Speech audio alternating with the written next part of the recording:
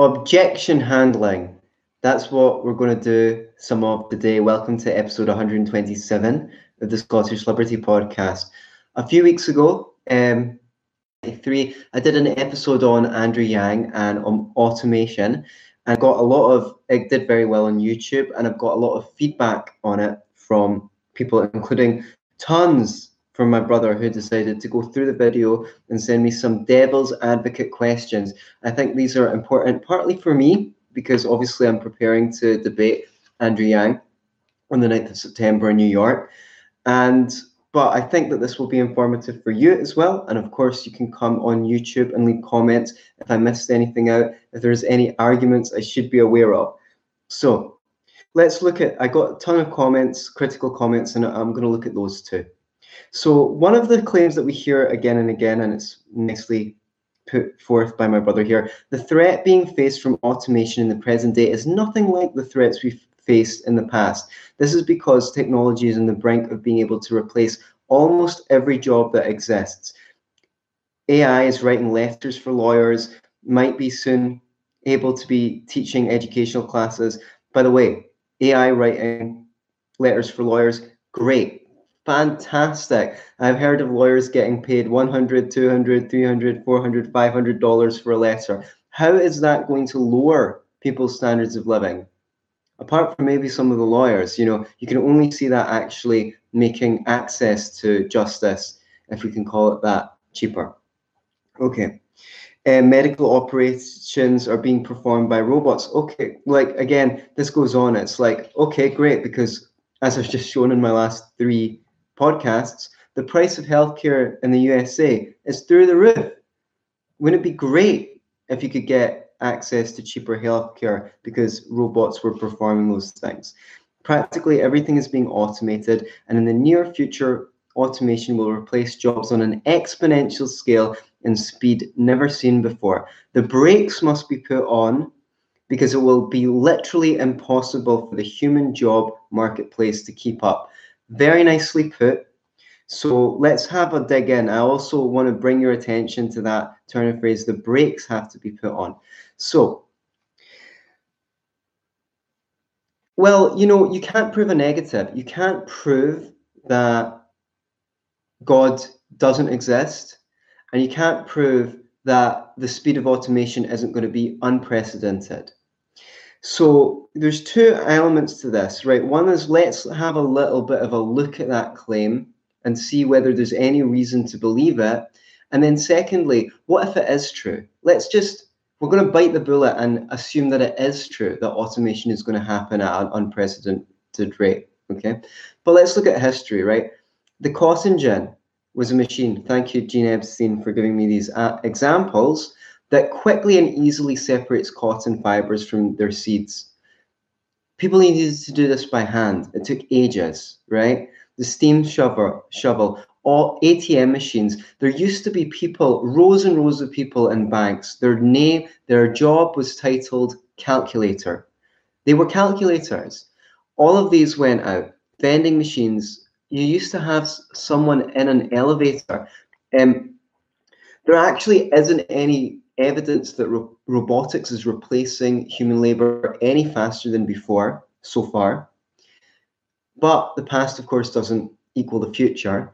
If you think this is going to happen, they obviously thought it was going to happen during the Industrial Revolution. When the synthesizer was invented, musicians unionized and tried to get the government to ban them because they were afraid that orchestras would be replaced by synths.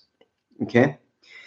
In the 1950s, the influential mathematician Norbert Wiener saw even worse unemployment, but for different reasons, because the MIT professor had achieved the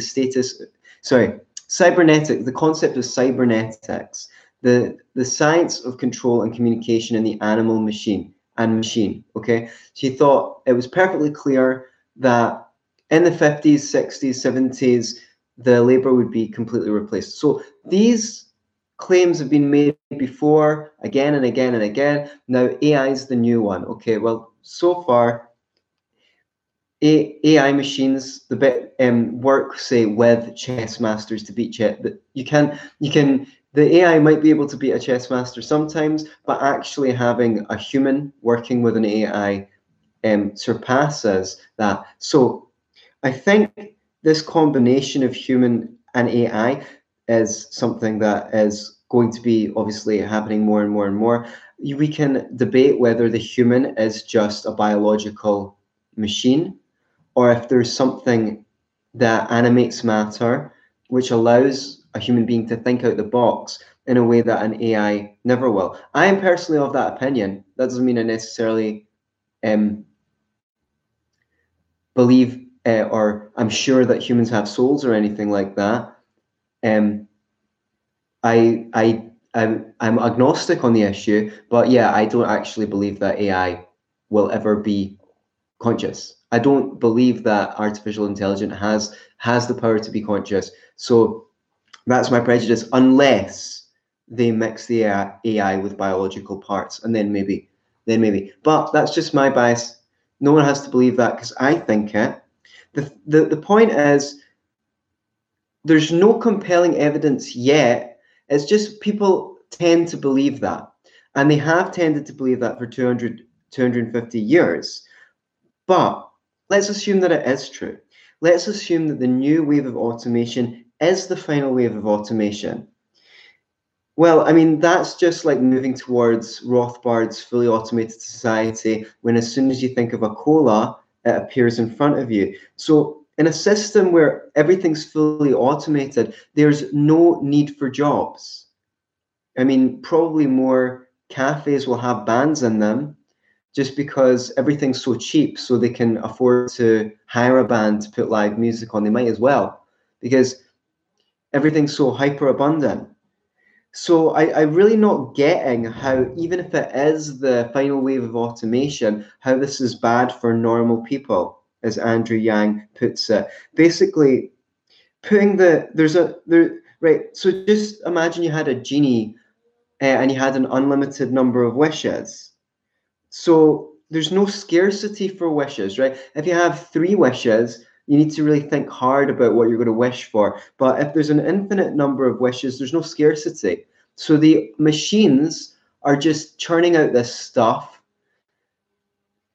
There's so much of it. The people who own the machines don't know what to do with it. So what are they going to do with it? They're going to give it away, and they're going to give away the machines. Jonathan, my brother, had an objection to that as well, but we're going to have to handle it. That objection. Well, why would they give it away? Right. When you say you want to put the brakes on this, that means putting a brake on the plummeting costs of living. Flat screen TV might have set you back $1,000. Now you can get it for $87. That means you have to work less. If you think about the hours you have to work to buy goods, less and less and less. So we might be headed to a 4-day week and then a 3-day week, but see, until we get these classroom sizes down, see, until all the kids in school are getting one-to-one attention when necessary, I'm really skeptical about this running out of jobs thing. Until we don't have hospital waiting lists, until there's no old people alone in their houses, I'm really, really skeptical. But now, if that starts happening, okay, we're going to get an Android carer in to take care of Granny. Well, good, because then Granny's going to be taken care of. Personally, I don't think that's going to do the job. I think the androids are going to be making all the goods and services. I think they're going to be doing the factory work. I think it's the services with a human touch that people will need to do. Right. One of the things I said in the last video on Andrew Yang, it was an aside. It was a very long aside, but it was an aside, which is, I don't like when people say things like the market, we should put people before the market, or the market should be used to serve people, because I said that people and the market are one and the same. Okay. And because you can't differentiate the market from individuals. And the great thing about the market is it reveals people's desires. So what I said is, if you could have anything, if I said, what do you want? And you can have anything, you'd say everything, probably everything you wanted. But it's when you've got limited resources, you have to choose between your preferences. And that reveals people's preferences, because they have to prioritize what they buy. And that stops wastefulness. Okay, I said it shorter this time, thank God. So he wants to say big corporations, they commission bioscientific tests to get preferable conclusions and spend millions on advertising to hypnotize people into buying things they don't want, making people addicts in many cases. So it's not only governments who can make people do things they don't want to do. The people running these big corporations are not like normal people. They don't care about normal people. Corporations and the marketplace can therefore be separated from individuals. Right. When I say it's only the government who can make people do things, I mean at gunpoint. Of course, a robber can make you do something at gunpoint as well. A gangster can come around and force you to pay them for protection. And as far as I'm concerned, the government is just the most successful mafia. Half of it is threat of force, half of it is bribing people to support government by giving them cushy public sector jobs or keeping them on benefits so that they're fearful of starvation without the government's help. That's all it is. They've managed to trick people into thinking that they're there for their benefits. Right. Okay. Yeah. The corporations can spend millions on advertising, and lots of corporations spend millions of advertising and they go completely bankrupt. What they spend more money on than advertising is market research.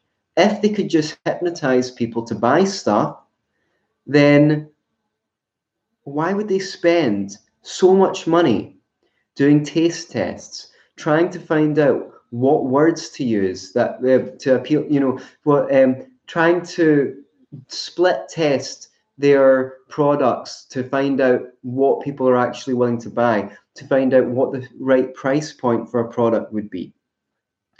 Now, I'm not saying that advertising doesn't make a difference. I'm just saying you have to put these things in context. It's not exactly, what is the alternative? That's the thing. The alternative is you have the government say, they're not really your preferences. Feminists like to say this about women's choices. They say, oh, they don't really want to do that. They're just conditioned from society to do that. So what do you want? Do you want to ban them from making their own decisions? Do you want to ban people from buying the products you want? Like, what is the alternative? One thing I would say is, on a free market in media, if people were worried about the pernicious influence of advertising on them, then they can have that kind of control over channels and things like that, and say, well, we don't watch these adverts. We avoid these channels with these adverts unless they've been certified to not include any subliminal content or manipulative language. Another thing, like, where does this? Let's compare. The government has people in schools for 11 to 13 years to indoctrinate them to hate the free market, to hate capitalism. They indoctrinate them in a version of history where everything was horrible until the benign government came along and gave us these ridiculous schools where you don't learn anything that will help you get ahead of life in life, except for maybe reading, writing, and arithmetic. And you actually waste 13 years in which you could be becoming skilled and productive, right? How about let's start with that in terms of mind programming. Now, advertising has a valid function, which is to let people know that products exist. I think they did do an experiment where McDonald's stopped advertising in France or Paris or something like that for a while, and yeah, sales of Big Macs went down. But we have no evidence that those people didn't just go to Burger King or KFC and eat something else unhealthy, which is what I think they did.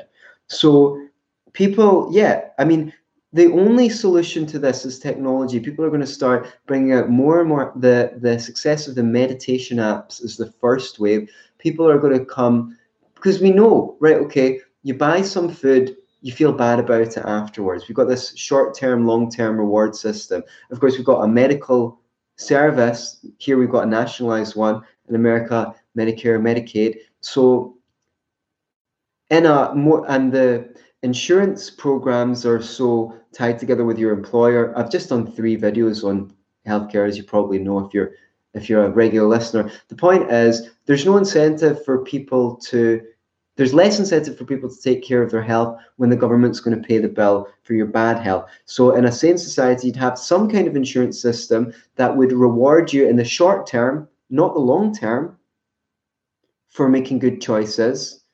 And all these apps and technologies, people want help with this. They want help with things like, and increasingly, with that's the gamification apps like Habitica, which help you track your habits and reward you for doing it. People are looking for solutions to these problems, but they're not going to come out of the government. They're going to come out of the market.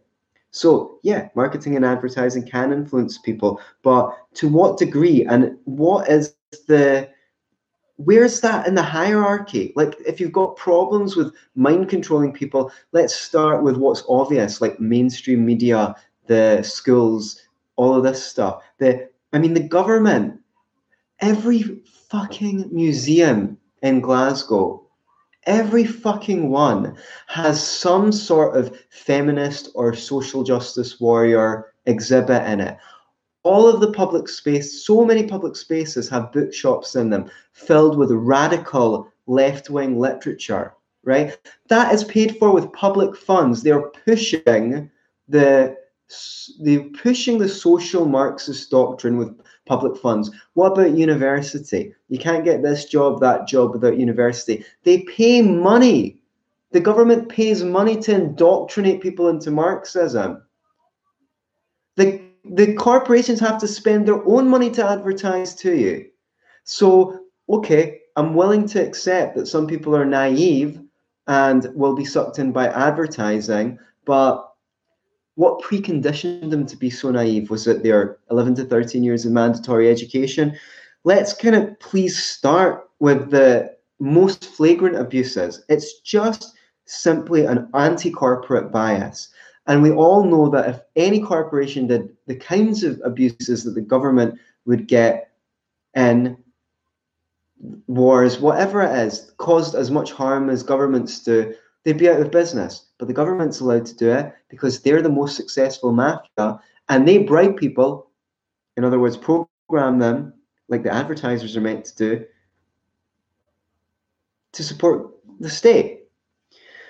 Okay, I hope this is interesting to you. So yeah, as I just said, entrepreneurs can come in to try and mitigate these problems, and I think we're going to see more and more of that. I'm already seeing more inventions to help people with their posture. People are conscious of these incentives, and they're trying. There's billions, maybe trillions, to be made in helping people with their impulse control, because it's something we would all like more of. We'd all like to make decisions that were in our long-term interest. We'd all like to feel like making decisions that are in our long-term interest. So I'm just seeing if I've got any notes because I'm improvising. So the corporations can't put you in jail for not buying their products, which is what I mean. And I don't mean to deny, like, corporations like Microsoft and Apple wouldn't be so big without government contracts. Google got 650 million, 600 or maybe billion, you'll have to look it up, of government handouts. So that's why these companies have a monopoly. It would be nice to have a bigger choice of operating systems on your computer, but they've got patents, they've got intellectual property, and that's why. So I don't really believe that the government can engineer a new man, the Marxist new man. I think, well, they kind of have engineered slavish. I feel like the main sociological impact of education is most people become scared to try things and because we're always getting red marks on everything, and subservient to authority. And a small percentage of people, it preconditions them to want to act out and become the authority. So why? Again, why are they spending so much money on market research if they can just hypnotize you to buy it? Why do so many top companies start in the Fortune 500 and fall down a few years later if they could just hypnotize people to buy their stuff? So here's the thing, businesses won't give away their stuff so freely. This is about my thing, that if people become so, if goods and services become so abundant, they will be given away. And I gave the example of, like, if you want VHS tapes, you'll get them, and people will say, oh, those are like 20, 30-year-old handouts you want. But what if this laptop was a handout? You know, it gets to the point. He says, well, why would they give them away? But it's not up to you whether you give it away. You don't choose the market value of your goods. If you make all this stuff and no one's buying it, yeah, I guess you could burn it in a big fire. But the reason why people are not buying it is because there's no demand for it. Is that because they're poor? Well, why are they poor? Like, how can they be poor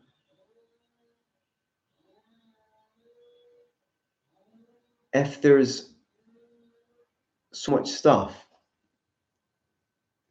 When I say buying a garment used to be a once in a lifetime event, and now the charity shops can't even sell garments, they've got too many clothes. What I'm saying is a hyper-mechanized society means all goods and services will be comparable to clothes that charity shops can't give away. That's why I don't understand why I've failed to address some of these objections in the video I've already made.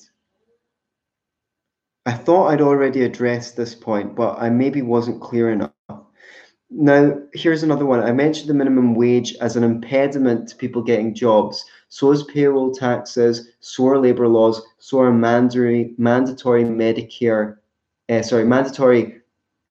employer health insurance costs. Because that means that employing someone for $20,000 might actually cost their employer $24,000, $28,000, $30,000. What if their labor is only worth $20,000? Then if it costs more than that to hire them, they're not going to get hired. So he says a minimum wage must be required because the vast majority of people are already living to the limit of their means. If thousands lose their job and have to go retrain or go on benefits, a huge percentage of them and their families will lose the home they are mortgaging or renting. Well, look, if everyone's losing their home, then the bank has to auction off those homes, and the homes are sold at a knockdown rate for nothing because the bank can't sell them for what they were worth before, right? So they're going to come to you and say, actually, we need to reduce the amount of money you owe us on your mortgage because we don't want like everyone defaulting and then we'll get nothing. We'd rather get what you can afford than get nothing. Okay? So that's just people start moving in 4-ton apartment when they had 2-ton apartment. They changed their living room into a spare room, and the demand for housing would go through the floor, and therefore the price of accommodation would go through the floor as well. Yeah, it might be a unpleasant transition, but in the long term, it'll be in everyone's benefit because people are paying far too much for accommodation now, given that the price of everything else has come down so low. Here, I believe since about 1981, according to the Halifax Index, the houses have gone up by 7 to 8 times. We're paying 7 to 8 times. Why is it that technology comes down in price, but we're paying 7 to 8 times as much for housing? I wonder if the government can be involved. I wonder if the banks are printing too much money. So I don't think that, as he says, many thousands of people will go homeless if they have to receive less than the minimum wage as they retrain. It's not going to be people paying to retrain themselves on a free market. If you remove the cost, the minimum wage, companies will give you on-the-job training, which is largely what you need. Usually when people go to a college or even a building school, etc., to train, they're usually inferior training. The best training is always received on the job. Now, I'm not going to pay you $15 an hour Well, I'm training you for 6 weeks and you're making me nothing because you're training. But I might be able to pay you the minimum because you'll make me back the money in the long term.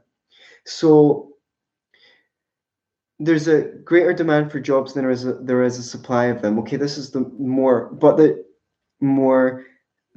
same argument. So it's also important to notice that there's an assumption in here that the minimum wage is going to make it easier for people to live because they've got more money. But that's not necessarily the case. The dollar amount might be higher, but the cost of living might go up because there's an accumulative effect on the minimum wage. So supposing you increase the minimum wage by 30%, there's a warehouse attendant that gets the rise. There's someone who loads the van that gets the rise. There's the store clerks that get the rise. There's maybe 4 or 5 people along the line that get the pay rise. And those companies need to account for the rise in pay. So they all put the price of services up. Now you might be earning 30% more, but actually the price of a lot of the goods you buy has gone up 45% if the primary costs are the labor costs, or 50%. So even though the dollar value of your wage is higher, your wage is worth less. You can't get the trucker down the road who's been unemployed. You can't invite him over to mow your lawn for $12 because you have to pay him $15. And he's going to do that for 2 hours. So even though you got a $3 raise to your minimum wage, you have to pay more for services, so your wage is worth less.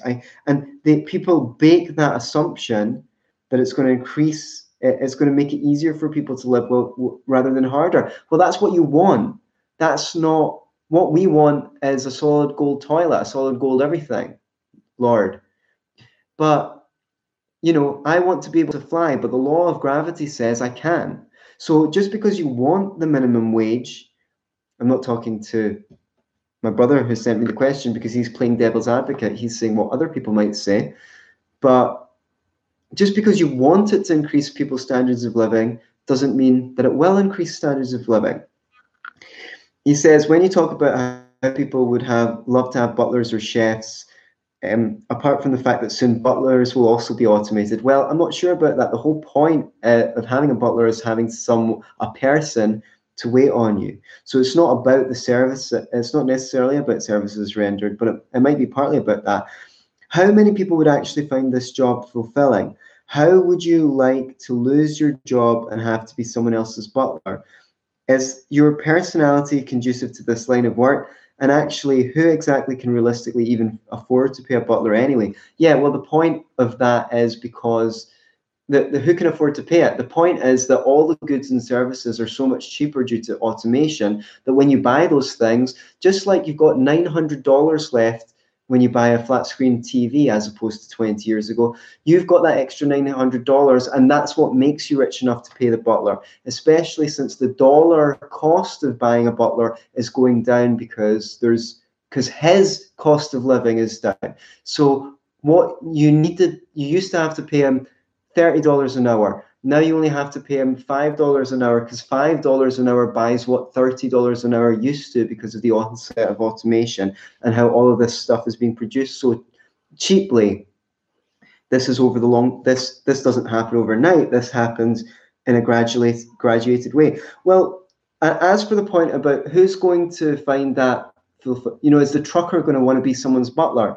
That's not really the point. That he says, would you find that fulfilling? Does it suit your temperament? The point is there's someone whose temperament that suits. And now because the price of vanning goods here, there, trucking goods here, there, and everywhere has gone down significantly, people have to pay less in the shops for everything. So they've got more money left over to hire a butler, as opposed to,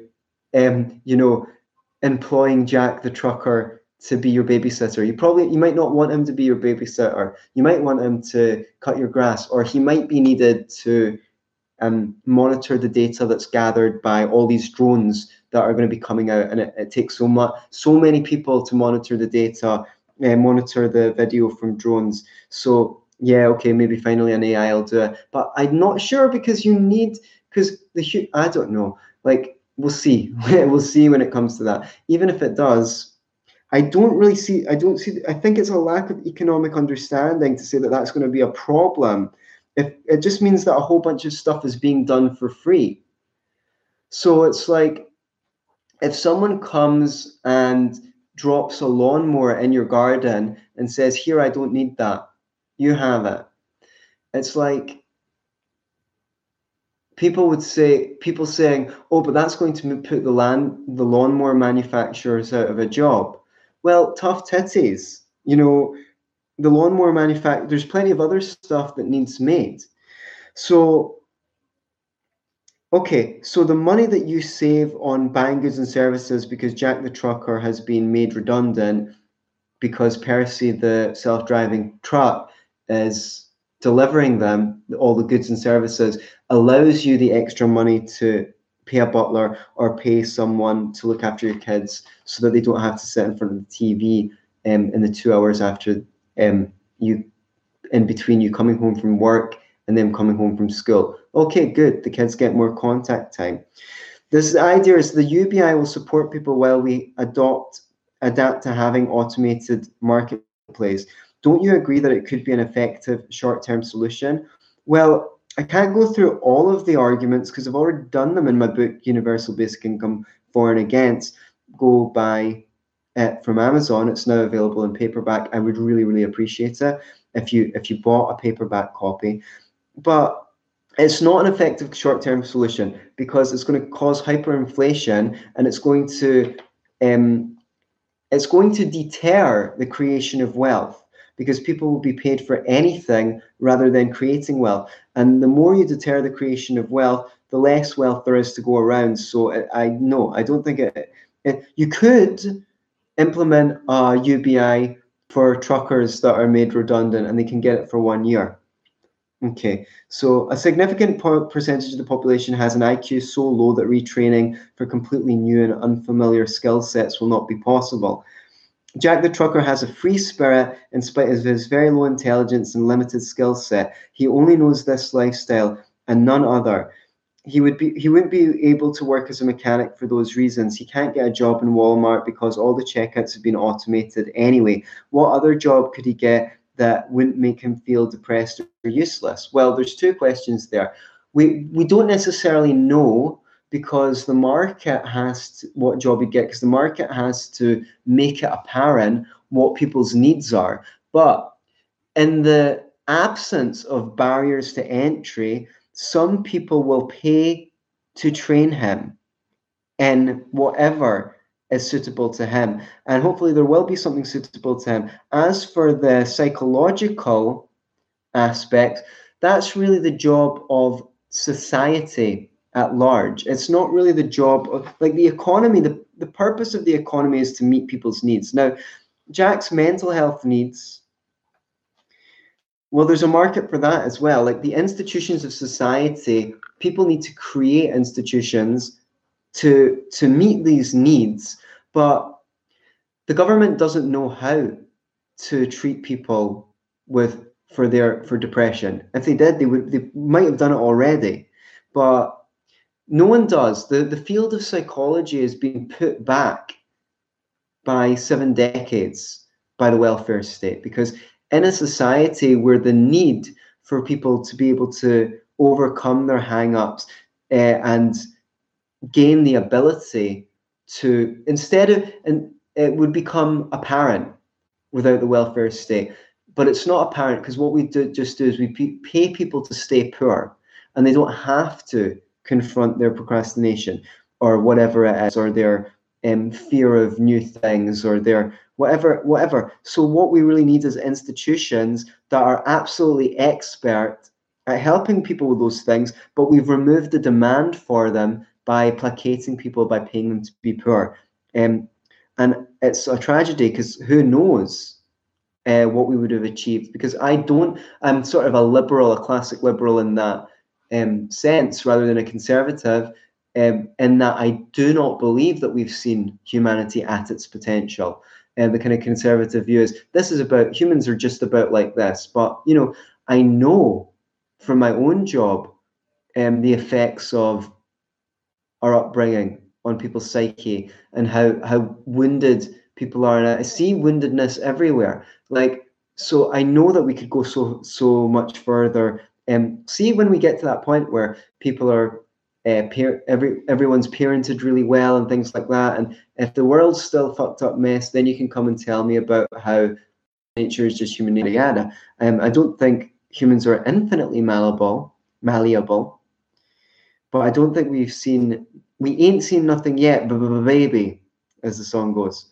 So I'm not sure that it would even be good to give a UBI to the people who are changing jobs so they adapt to new skills, because all that will happen is these weird colleges will turn up promising them the world and take their money while they try and retrain, and they won't be able to get a job necessarily. The government's tried make work programs before. I can't remember what the figure was, but the Obama administration tried this, and I think they spent either $100,000 per person or $250,000 per. It was a ridiculous sum, and a ton of them didn't even get jobs afterwards. So it's the market its employers know what they need their staff to do to make money. So that's why the government needs to get out of the way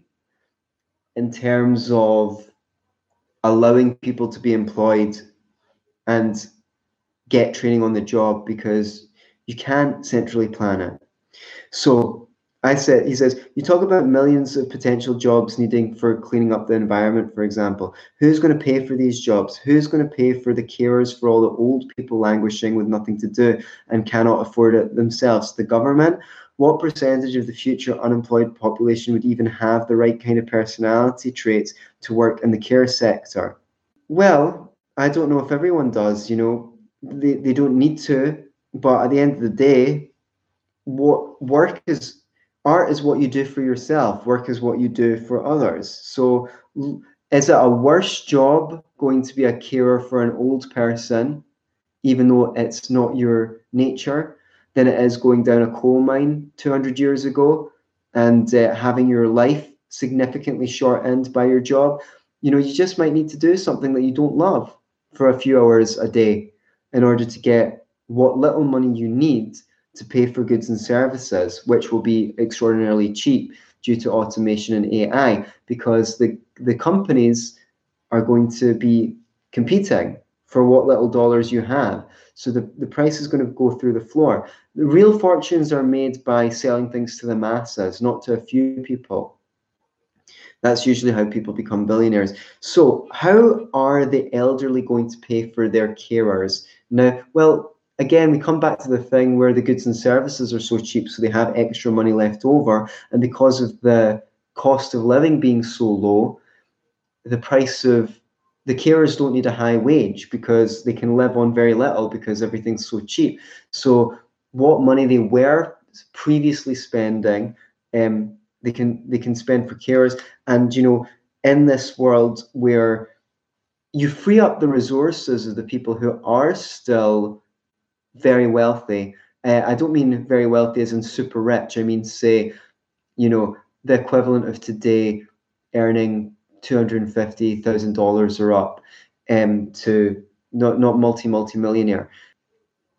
Those people also have to spend a fraction of what they spend now. So there'll be a lot of resources kicking around that people want to do good with. It's just the freeing up of the resources that are already being spent on getting by day to day. Automation could lead to a catastrophic collapse of the marketplace, which cannot adjust quickly enough. Right, I just don't like the speed of implementing technology is really slow. It takes like 10, 20 years. I mean, just look at something like TripAdvisor. They could have done it 10 years earlier. All the technology was there, but it took that long for someone to think of it. Even if we could never invent, if we were banned from inventing something new, we weren't allowed to invent anything new. Even with the existing technologies we have now, we would still be finding new uses for them in 100 years. Technology needs to be implemented and needs to be rolled out. I just don't get this. Everything is going to be somewhat gradual. These are just assumptions. So let's look at some of the comments, the critical comments I got. Someone said, how exactly are redundant, it's kind of the same point as my brother made, xKenny77, how exactly are redundant truckers with no more than a high school education going to help reduce class sizes or shorten waiting lists for surgeries? I said that, and someone else said that, like, I don't want Jack the Trucker babysitting my kids, let's face it. And I said, look, if that's what you got from this presentation, I wasn't making my point clear. The point is not that Jack the Trucker will necessarily get appointed to babysit your kids or the classroom sizes, but because parents have more money, they can pay for a school that's got more teachers than they could before because they have to pay less for the stuff. He says it's also flat out false to claim that a UBI can't create jobs and that it doesn't aid capital formation.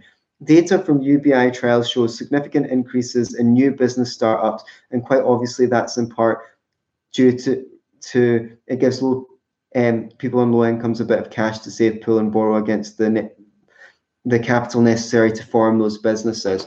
No, you don't want, like, you assume that because people try and create new businesses that's necessarily a good thing. The whole point of going to an investor is that you they're discriminatory and they say, is this business actually going to work or not? So just because people are starting new businesses doesn't mean they're actually going to create anything that's useful. The whole point is that the pool of available capital in the stock market is vetted through investors who have skin in the game. The government, when they gave out this UBI, don't have skin in the game. Plus, the UBI money is coming from outside the community that's being taxed. So if I take an item from each of your neighbor's house and put it in your house, we go, look at our UBI experiment. This guy's doing really, really well.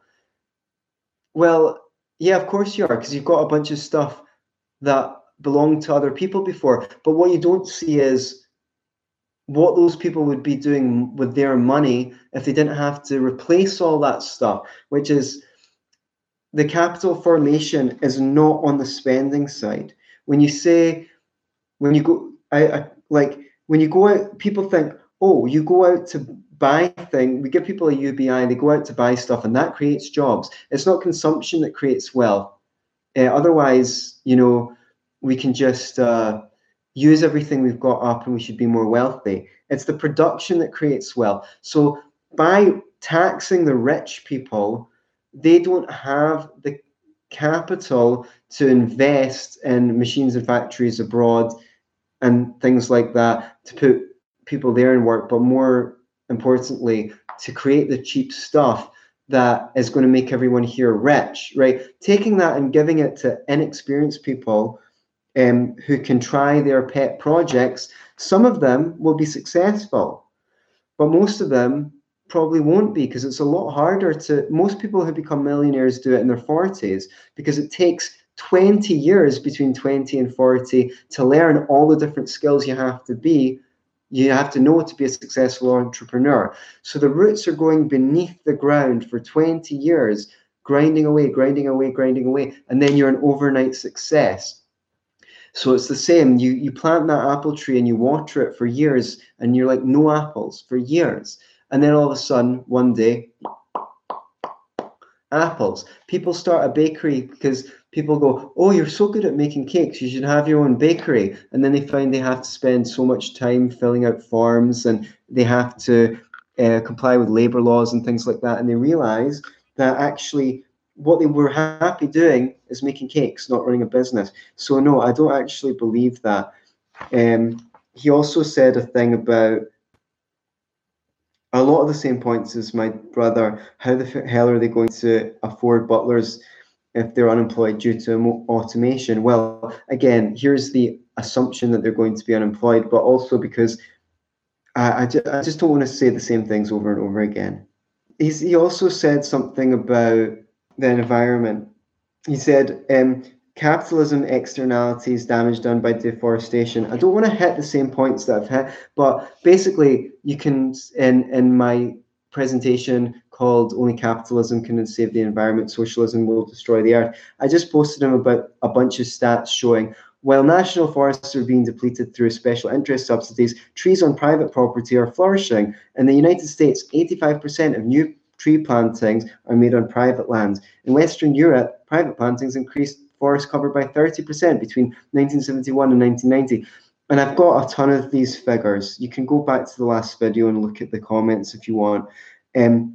It's on private lands that things are taken care of, because renters, because it's problems with the commons. People who can only borrow the land just take as much as they can from the land, whereas people own the land, either want to increase the value of their land so they can resell it or farm it sustainably so they can make a profit indefinitely. Or if laws are applied judiciously, then they're going to want to avoid being sued from their use of the land. Say you own a river, your use of the river, your pollution of the river damaging other people, and you getting taken for a class action lawsuit. That will come up again and again. So the truckers will find jobs depending on what people who are saving money because everything's cheaper are spending it on. We're not necessarily saying that the trucker is going to be babysitting grandma. Kenny told me he's not sure if he buys it, although it does make more sense. Mass automation will replace low-skilled jobs. So this is the skill inflation. I just don't know how we get the point across that the wealth creation is done on the supply side. There's a pull from the supply side to, well, sorry, no, there's a pull from the demand side, but people are still stuck in they can't see the forest for the trees with this. I don't really know how to explain it better than I have. So you guys can come and crash and tell me your ideas on how we'll pay for these schools with the smaller class sizes and for Granny to be looked after so she's not lonely in the home. He's just saying automated dentistry is already underway. AI that can read x-rays better than humans already exists. And all I think is great. So we'll be able to get all this stuff so much cheaper than we will. Otherwise, I mean, he mentions that in Scotland, we only have a tiny fraction of the woodlands that remained after centuries of unrestricted self-interest from inhabitants and new invaders. And he goes to the charity treesforlife.org that is replanting the Caledonian forest, which, by the way, I've volunteered with twice. Highly recommended. I learned a lot. So I guess also we're not actually, I saw an article about this, that we're not actually, it's been believed that this forest covered 99% of Scotland or whatever it is, but actually that's now seen as a controversial claim. We're not actually sure if that was true. So someone says there are tons of poor people in Michigan, Detroit. There are very little jobs. So how basically is saying, how does my reasoning that if there's lots of poor people, that means there's lots of work and making those poor people rich? Well, labor laws, payroll taxes, Medicare, mandatory insurance contributions, minimum wage. Yeah, I'm sure that lots of businesses would be able to swoop into Michigan, Detroit, if they could pay knockdown wages, but they're not allowed to. So it's the same thing. It's the same points. Entrepreneurs stand to gain from getting cheap labor. Therefore, on a free market, they will move production to areas where they can pay people less. People in those areas start on low wages, but they can get on-the-job experience and learn skills which make them more valuable, and therefore they can get better jobs than before they had the low-wage job. And you see this everywhere. Experienced staff wanted. I wonder why. Is it because it costs the same amount to hire experienced staff as it costs to hire new staff? Probably. Yeah, Heather Chapman, just governments are comprised of actual individuals. You cannot separate the government from individuals either. Well, actually, yeah, you can, because the governments are allowed to initiate the use of force, whereas private individuals are not allowed to initiate use of force. So they are a different category. She agrees that they're infantilizing society. She says a simple cash transfer might be the simplest. No, because what you're doing is you're basically making people dependent on the government permanently. And if they decide that you're a political dissident, they'll remove your cash transfer. And because you're not used to having to provide for yourself, you might not be able to. So you're basically at the mercy of the government. She says there are human and societal needs that cannot be supplied by paid professionals. And an individual requires more from a job than just money. Well, do you know what? We may work a job because it provides meaning. This is a 20th century phenomenon, right? Through most of history, no one thought of working a job because it provided meaning. So it's just, you're getting paid to do something for someone else. It's not about you. It's about doing something to serve someone else. So having a job that meets that you find intellectually stimulating, that's a privilege. It's a privilege that hardly anyone has had throughout the whole of history. So it's like, but the thing is, the good news is you're going to hardly have to work any hours at all, because everything's going to be so cheap. So maybe I'd like to have someone to come over, kick my wheels, wash my clothes, be my butler. But I very much, okay, we've already done the why it's not going to be Jack the Trucker 3-4 times.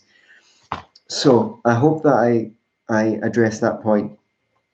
What the hell are you smoking? You're talking about bartering. Poor people being exploited by the rich because they are desperate as a good thing.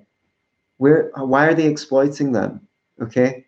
Factories make products, sent to stores. Store can't buy it, so they send it back to the warehouse. Warehouse gives it away for free. Then talk about VHS and 20-year-old hand-me-downs. Right. I couldn't listen anymore, but I hope you get better and clearer in your video. Okay, well, if you couldn't listen anymore, then I'm not addressing your comments. Okay. Money ain't real. It's a belief system of a promise. Just because you don't understand what makes money valuable doesn't mean that it isn't real. There's reasons why money is valuable. People come in with these sweeping statements thinking they're being wise or omniscient. And it's like, well, why hadn't I thought of that before? People have spent decades understanding why money has had value. There was a time where economists fairly recently couldn't understand why diamonds are more valuable than water, and they had serious long discussions about it. And then people come and go, oh, money's just in your imagination, man. Like, some of the serious intellectuals have spent years studying to understand what makes something valuable. Why do they use gold? Oh, well, it doesn't react with oxygen. You can throw it under the water. It's easily divisible.